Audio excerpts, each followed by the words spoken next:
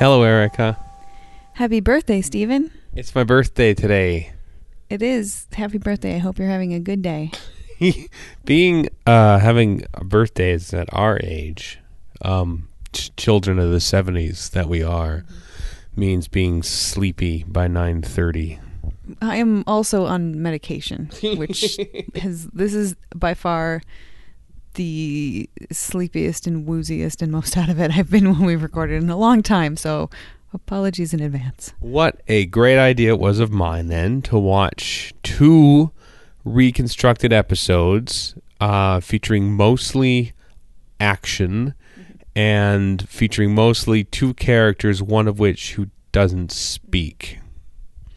Actually, that worked out great because it's just telesnaps, so I could actually close my eyes fairly regularly and, keep one of them half open to see when the picture changed and just open and say, oh, okay, that's Jamie's face again, eyes closed. Right. Oh, okay, that's the Kemmel, was that his name? Kemmel. Yeah, and then close my eye again. Mm-hmm. And let Fraser Hines' narration take you home, basically. Yep, yeah, as usual, he filled me in on all the doings and the happenings. So what did you think of these two episodes then? Well, I'm kind of glad that you requested that we continue watching after the third episode, because I didn't have a lot of good things to say about that one. No. First of all, you have the Doctor being, very Seventh Doctor-y manipulative. He doesn't just let Jamie, go ahead and do what he's going to do. He absolutely reverse psychology manipulates him into it, and I don't like that. I don't like that at all. That was an uncomfortable scene, that argument between him and Jamie, wasn't it? Yeah, I like to see them getting along as friends. If they're arguing, I would want it to be for a good reason, where they both, are trying to learn from the other one and come to an agreement. This was simply the Doctor doing a put-on to get Jamie into the position that he wanted. And one of the things that I liked so much about Jamie is that he's not dumb. And they rarely treat him as if he is a simpleton, or at least they have so far. And here, you could argue that it's that the Doctor is so much more advanced than any humans, blah, blah, blah. But it really does still paint Jamie as an easily manipulable rube a bit. I still don't think he is one, but it's just that I feel like that episode made me feel... or wanted me to feel like he was. I don't know. It made him kind of predictable in the Doctor's eyes. Yeah, and then the Doctor just goes along with it. And yeah, sure, he's got his reasons, whatever. But I just didn't like that. That's one of the big reasons that I don't like the Seventh Doctor's era at all. That's just not something that I appreciate. I enjoy watching in a Doctor. So while Patrick Troughton is doing the things he's doing well, from an acting perspective, this is not a story where I like the Doctor very much. In a way, it's almost like he trusts Jamie enough to do the right thing, that he knows that if he was to tell him the truth, Jamie would not. He would use his loyalty to the Doctor to sort of try to rescue the Doctor before he sort of tries to rescue Victoria, I think. And I think the Doctor knows that Jamie will come through in the end, and thus he's going to... unfortunately manipulate him here. I wish that, I wish all the missing episodes were back, but, his tone that he talks to, is it Waterfield, who was also nice job dropping in the bit about the South Wing. But I'd still like to have seen his Troughton's facial expressions, if there was a sign of a tinge of regret or something, knowing what he had to do. We didn't get that in the vocal performance, but maybe that came through visually. I don't know. Maybe. That whether he regrets it or not, it doesn't make me like it anymore. Even if he had faith in Jamie, that Jamie would come through it. Yeah, sure. I believe that he does that. I believe that the Seventh Doctor has faith that Ace is going to, do whatever it needs to get done. Right. Doesn't make me want to watch it. It makes me want to turn it off and go do something else. So that was part of it. And then you have the character who, especially in episode 3, I was just appalled. You get, a rare person of color in 60s Doctor Who, and it is the absolute worst, stereotypical use. It is a big, strong man of color who is then demonstrating his physical strength, taking off his jacket, bending metal. I half expected the Dalek to come out and check his teeth. It made me feel sick to my stomach. And he's dumb too, like dumb as in not being able to speak. Yes, and he's not even like allowed to speak. It's just you have taken away just all agency, all everything. It made me really upset, and I just didn't really want to watch anymore. It does get a little better in the next episode where he still doesn't get any lines, obviously, because he can't speak, but he's given some character depth, which is nice. He's able to make friends with Jamie, but still, like, you get he's gotten a flower from Victoria, so he likes her, which on the one hand is kind of a nice thing, but on the other hand, it feels a little bit like Frankenstein and the little girl. Yeah. So it's still very, very just sort of rooted in an uncomfortable stereotype of, the mute monster who, oh, look, the monster actually has a human side. Oh my God. Surprise, surprise. He's a friggin' human. Mm-hmm. So yeah, I'm not as much in love with this story as I was before. No, that to be fair to Doctor Who, that's not a trope that exists only in this story and in this show. It's a thing that sort of was a thing around this time, and this part is most definitely of its time. Yep, which as we've talked about before, that's not an excuse. It's a reason. It's not an excuse, and it doesn't make it any better. So it is something I have to endure rather than enjoy. Mm-hmm. I can still enjoy other parts of the episode and recognize the parts that are problematic. There wasn't that much that I found enjoyable in these two particular episodes. Right. We got some more of Molly. I do like Molly. Kind of interesting when you look at it sort of from a class perspective. You've got two characters who are not from the upper crust, and Molly is one of them. And she's just kind of delightful. She wants to help Jamie. She's enthusiastic, and I really, really like her. But on the other hand, we get, what was his name? Taylor? Toby? Toby, yes. Yeah. And he is just like stereotypical, he's from the lower class. He's got a different accent and is just a thief who's just out to get whatever he can. Yeah, not the greatest. Interesting how there's a parallel between, a thief in 1966, working for Waterfield or that, and trying to steal things from a safe and getting shot by a Dalek. And here's Toby in 1866 trying to steal from the rich people and getting shot by a Dalek. Wow. Yeah. This story isn't so great if you're not from the upper crust. And it's not so great for you necessarily, even if you are. We almost had Waterfield getting shot in the back by what's his face, whose name I can never remember. Maxtable? Yeah, Maxtable. What a weird name. Sorry, I just can't get past that. Who I said at the very beginning was a big old bleep hole, and guess what? I was right. Yeah. Yep. So they telegraphed that very well. But you know what? It was kind of disappointing finding out that the great secret that he wants the answer to is just like the old alchemical being able to change lead into gold or metal into other metals into gold, which it is kind of a cool historical thing that's something that people have been trying to do for hundreds and hundreds and hundreds of years. But I was hoping it was going to be something more pure science-y, right? Whereas it's pure mythology, well, I guess. I mean, but the fact is that it boils down to money. Mm-hmm. I mean, I guess you could maybe argue that there's a hint of science in it. He wants to know the process to be able to do this, and that's part of it. But really, when it comes down to it, what do you use gold for? It's currency. It's money. It's to be able to gain more of the power and stature that this guy clearly already has. So, yeah, it wasn't not that like, say take the Ronnie for example, who is a wonderful villain, but her science for the sake of science. Just stay out of my way.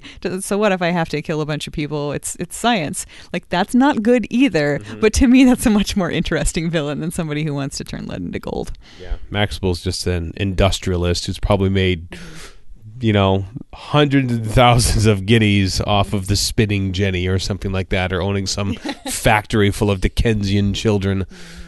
Yep. And now we've got the guy, the fiance, Arthur Terrell.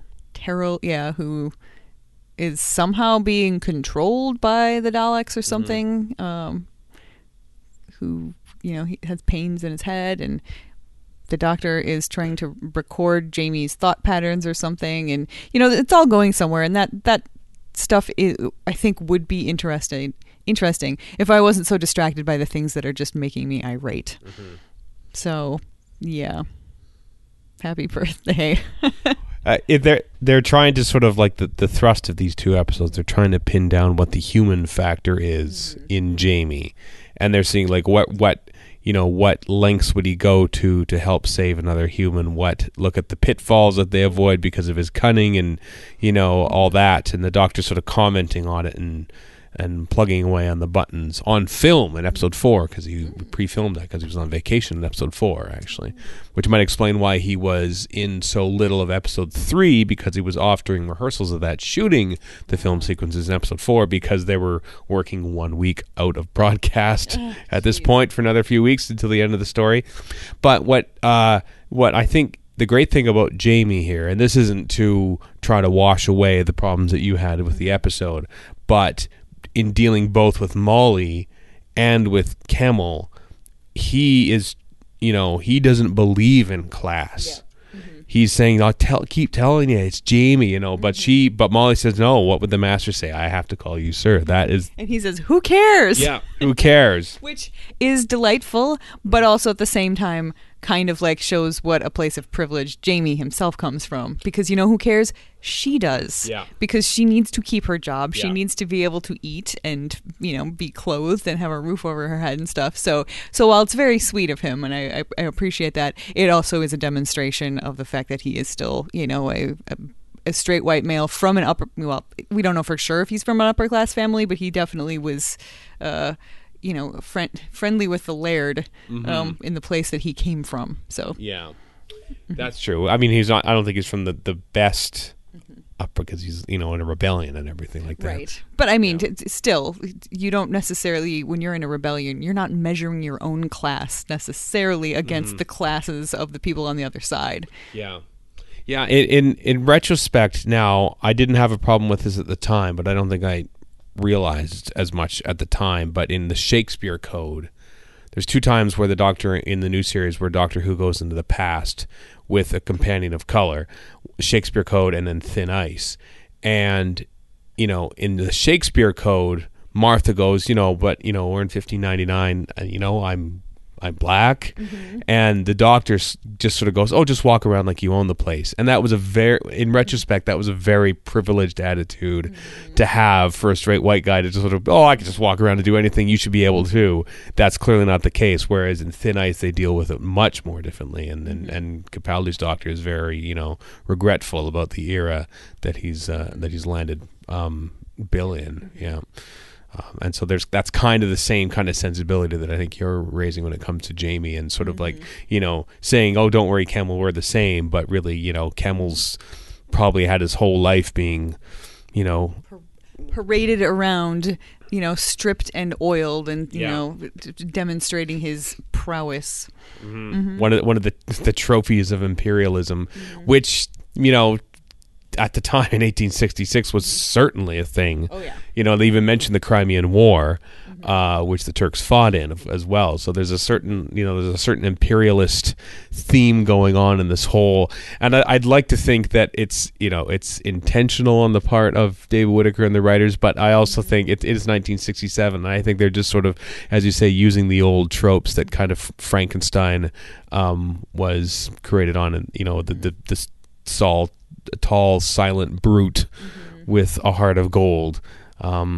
Yeah, so... Yeah.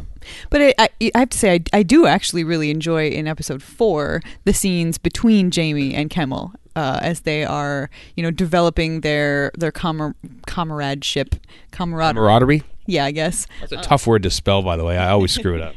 Thank God for spell check. Yeah. But I do like it. It's, it sucks that we have this character of color who then is not allowed to speak. But at the same time, it's kind of nice to have a character with a disability, achieve some visibility on Doctor Who on television. And it's nice and I think interesting for me to see how, or at least, hear and see a couple of pictures of how Jamie and Kemmel, communicate with each other. Kemmel, he's literate. He can write, which I was a little bit surprised that both of them were. I didn't realize that Jamie was literate too. Maybe that was a common thing at the time, but he was like the piper in the army. I guess I wouldn't have assumed that he would have been schooled. I wish I remembered the book. It might be a discontinuity guide that mentions that perhaps, like I think they mentioned that Jamie reads now, and perhaps he's been taught to read in the TARDIS over the course of the many adventures. Because I can't remember now. I want to trace back and how many times in the in episodes prior to this has he had to read something. I think he had read something before, but I can't remember. So I think he has learned to read since joining the TARDIS, but they haven't really had anything on screen, kind of like what they do with Leela, for instance, in the 70s. But yeah. Okay. So that kind of actually adds a little bit more interest and backstory to Kemmel as a character too. He's literate, so there's more going on with him than just being the big silent brute. Unfortunately, he can't speak to us as the audience and give us any more of that character development. But it's it's a nice little hint. Anyway, so he writes that down, and then you have him pointing to the corridor with him and Jamie to indicate that he wants to go together and to be friends. And I really did like the moment where so Jamie throws out the rope, brings him up, saves him. They have a little bit of a truce. Jamie continues on, goes into the room, leans down to pick up the handkerchief, and suddenly, and we don't get to see this because it's the telesnaps don't have a whole lot of pictures.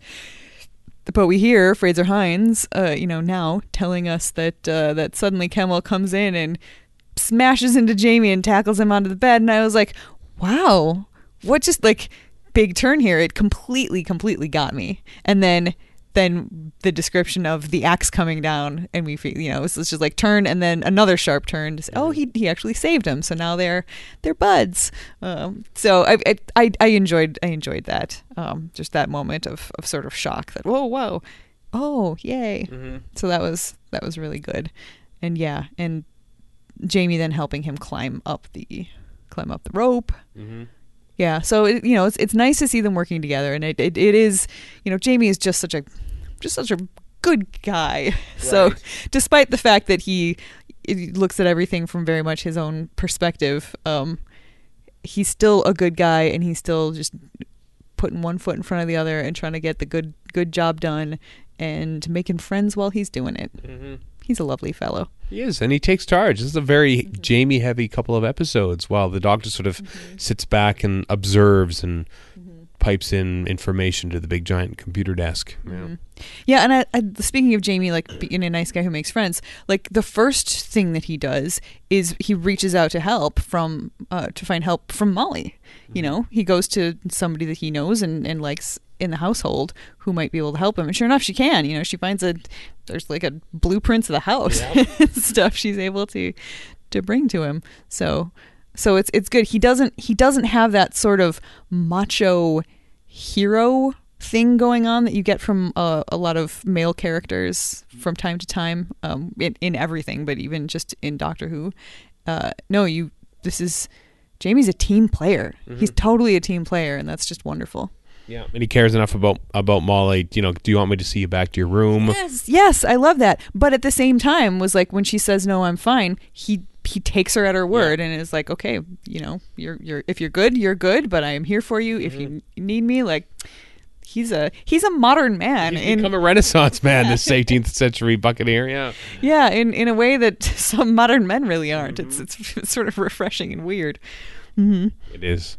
Well, I'm glad that you turned around and sort of started to like parts of the story after the troublesome episode 3.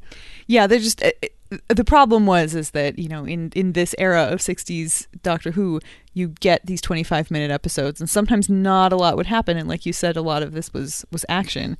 And that episode was just full of the seeds of all of the things that made me feel so icky in my tum-tum. Mm-hmm. Whereas then we get into the fourth episode, where things sort of open up and you get some more character development for some of these things. And yeah, so I'm glad that we moved on and I didn't have to just like sit there and wait in a vacuum for however many days or weeks before we watched the next episode. So good work, dear.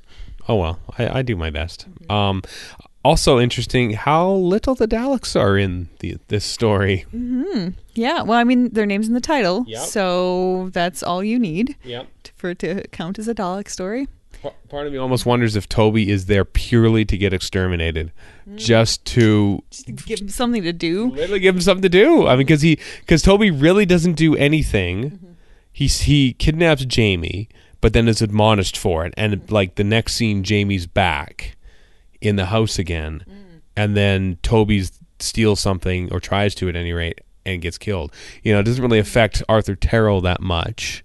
Well, I mean, it gives us our first opportunity to see Terrell acting in two completely different ways. In like, and he specifically asks, where's Victoria Waterfield? So we get a bit of a clue there. Right. So, I mean, yeah, there are certainly ways you could cut Toby entirely out of the story without losing anything huge. But I think that some of the things that we did get are worth it. Yeah. It was really interesting, I thought, the first scene with Terrell when he was, he can't see him, but vocally his performance seemed really, really different, starkly different between his wavering, quavering voice asking about Victoria and then, the pain strikes in, and then he just is speaking like a completely different character. And then later on when he's flipping out on Molly, like he's, all angry. I think having that establishment of something going on with him was really an important thing. Plus, Toby was the mechanism by which Jamie was removed at the end of the earlier episode to give us a cliffhanger. Yeah. Toby pulled his weight for the short time he was around. He served a function, basically, in this episode. Yeah. And really, what are side characters there to do? Fill a function. Exactly. Like that's what they're there for. Yeah. A casting note. Did you? It's a silly question because I don't think you've ever seen him without the costume on. But did you recognize the actor who played Kemmel at all? I ask only so I can tell you. I did not. I don't think so. Do tell. It's Sonny Caldenez. Really? Yes. He played Ice Warrior and Ice Warriors. Yes, in all 4 classic series episodes, he played an Ice Warrior. But this is his first appearance. He also appears in The Spy Who Loved Me as well, as a big, strong guy who's a guard who gets beat up. I can't remember. Can't remember if he has any lines there either. Actually, but it's a. I don't know where this tale comes from. I won't repeat who I heard it from for fear of reprisals. But apparently the Ice Warrior voices in the Monster of Peladon that were of Sonny Caldenez's character were actually overdubbed by Barry Letts, because Barry Letts wasn't happy with how Sonny Caldenez was doing it, and so he overdubbed the Ice Warriors, that line, and that was Barry Letts, apparently. So the story goes. So Sonny Caldenez just doesn't get to speak, period? Just never gets to speak, period. If I've seen him on documentaries, he's on a couple of the box set documentaries for the Ice Warrior stories, and I think he comes from the Caribbean originally, because he's got a very Caribbean kind of accent. So perhaps maybe he couldn't quite lose the Caribbean-ness of his accent for the playing an Ice Warrior.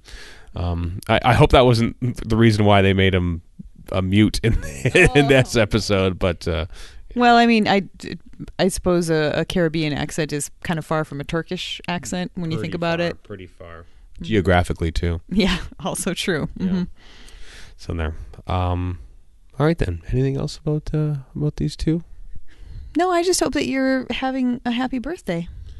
I am. you're not as tired as usual at the end of a podcast recording as you are at the beginning, aka the end of us watching a Doctor Who story. So I know I was literally ready to just fall over and fall asleep. But then as we've been talking about it, I got my blood up, I got my back up. yeah. And then I got just interested in the discussion because it's always fascinating to talk about Doctor Who with you. You make me, you teach me things and you make me think about it in a way that I would not otherwise. So it's really good that we're doing this podcast. I agree. I kind of want to watch another episode tonight. Oh, I'm so tired. Now you're tired again. See, this is how it works. I mean, I'm less tired than when we started, but I'm still pretty tired. If we watch another 20-some minute episode, I don't know if I'll be awake at the end of it. But it's your birthday, so if you want to try, maybe we'll try. No promises, but thanks for watching 2 episodes at the very least with me on my very special day. Birthday guilt is such a powerful motivating factor for me. I am such a sucker. You are. You're my sucker. Yes, I am. Goodbye. Goodbye.